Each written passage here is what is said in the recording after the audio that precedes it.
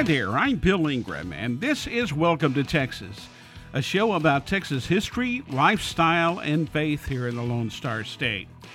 On today's show, we'll learn about pirate Jean Lafitte, and even though he was a pirate, he wasn't all bad. We'll hear about how God's anger is different from our anger, and I'll tell my story of my years playing drums and explain why I no longer play. That's all coming up on today's Welcome to Texas. Hope on Demand is a brand new mobile app where you can see videos, listen to podcasts, read blogs, and articles to help you grow in your faith. Download the mobile app now on iOS and Android. Just search for Hope on Demand. I started playing drums when I was 10 years old. I cut my first 4 records on toy drums with my dad.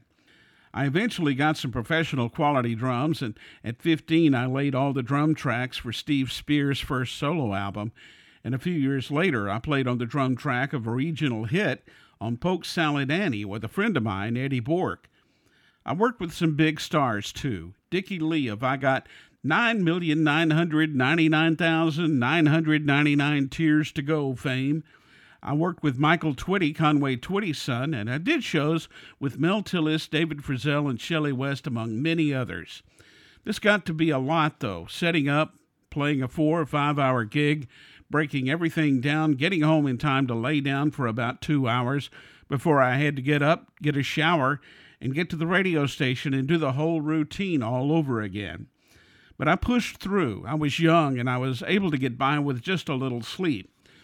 All my years in radio and playing drums finally caught up with me, though, in 1989. I knew I couldn't keep doing both. My work was starting to suffer in both areas. So New Year's Eve of 1989 was my last professional gig playing drums. I hung up the sticks, or however you say that. People ask me today if I miss it. Let me think about it. No. When you burn out, you have nothing left to give. When I walked away from the drums, it gave me more energy to put into radio, which is my first love. I've always been one to say never give up your dreams, but you also have to be realistic, and drums wasn't going to pay my bills. Hope on Demand has a brand new podcast called The Art of Friendship. It's hosted by my friend and author, Kim Weir. It's all about creating and keeping relationships that matter. Look for it now wherever you listen to podcasts. Just search for The Art of Friendship. God's grace is a wonderful thing because He forgives us of our sins, and, well, we all sin.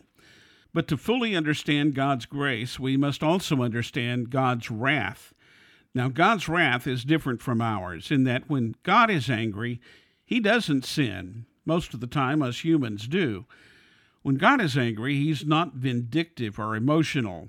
Rather, it's a judgment of anything that is not holy. God made His wrath known very early in the Garden of Eden when Adam and Eve disobeyed God and ate the apple.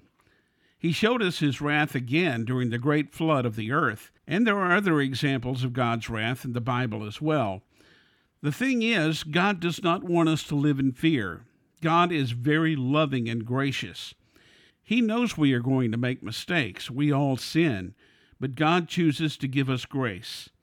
That's why it's important for us to talk to God daily. My mama used to say, talk to God early and often. God chooses to forgive us of our sins when we confess our sins to Him. Yep, God's grace is a wonderful thing. In Ephesians 2:8, it says, "For grace you have been saved through faith, and that not of yourselves, it is the gift of God." Hope on Demand has a podcast called Anything But Quiet Time. It's hosted by my good friends Rochelle and Carter.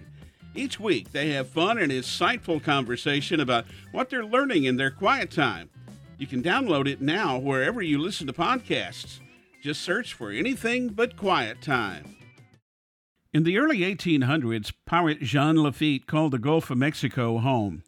According to stories, the French pirate was a colorful but not always good character. He did do some good, though. Jean Lafitte and his comrades helped out General Andrew Jackson to help defend New Orleans in what was the final and deciding battle in the War of 1812. 5 years later, he settled in Galveston and developed a small village. he called Campeche. He also built a house he named Maison Rouge, or Red House. He continued his pirate ways, though, attacking ships and robbing them of their cargo in the Gulf. They say that's how he furnished his house. When he was forced to leave Galveston in 1821 because he refused to give up pirating, he burned his village to the ground. Lafitte's house was located at 1417 Harborside Drive, and the remains of Maison Rouge are still there today between 14th and 15th Streets. Rumors also have it that his buried treasure is also still there on the island, somewhere. No one has ever found it.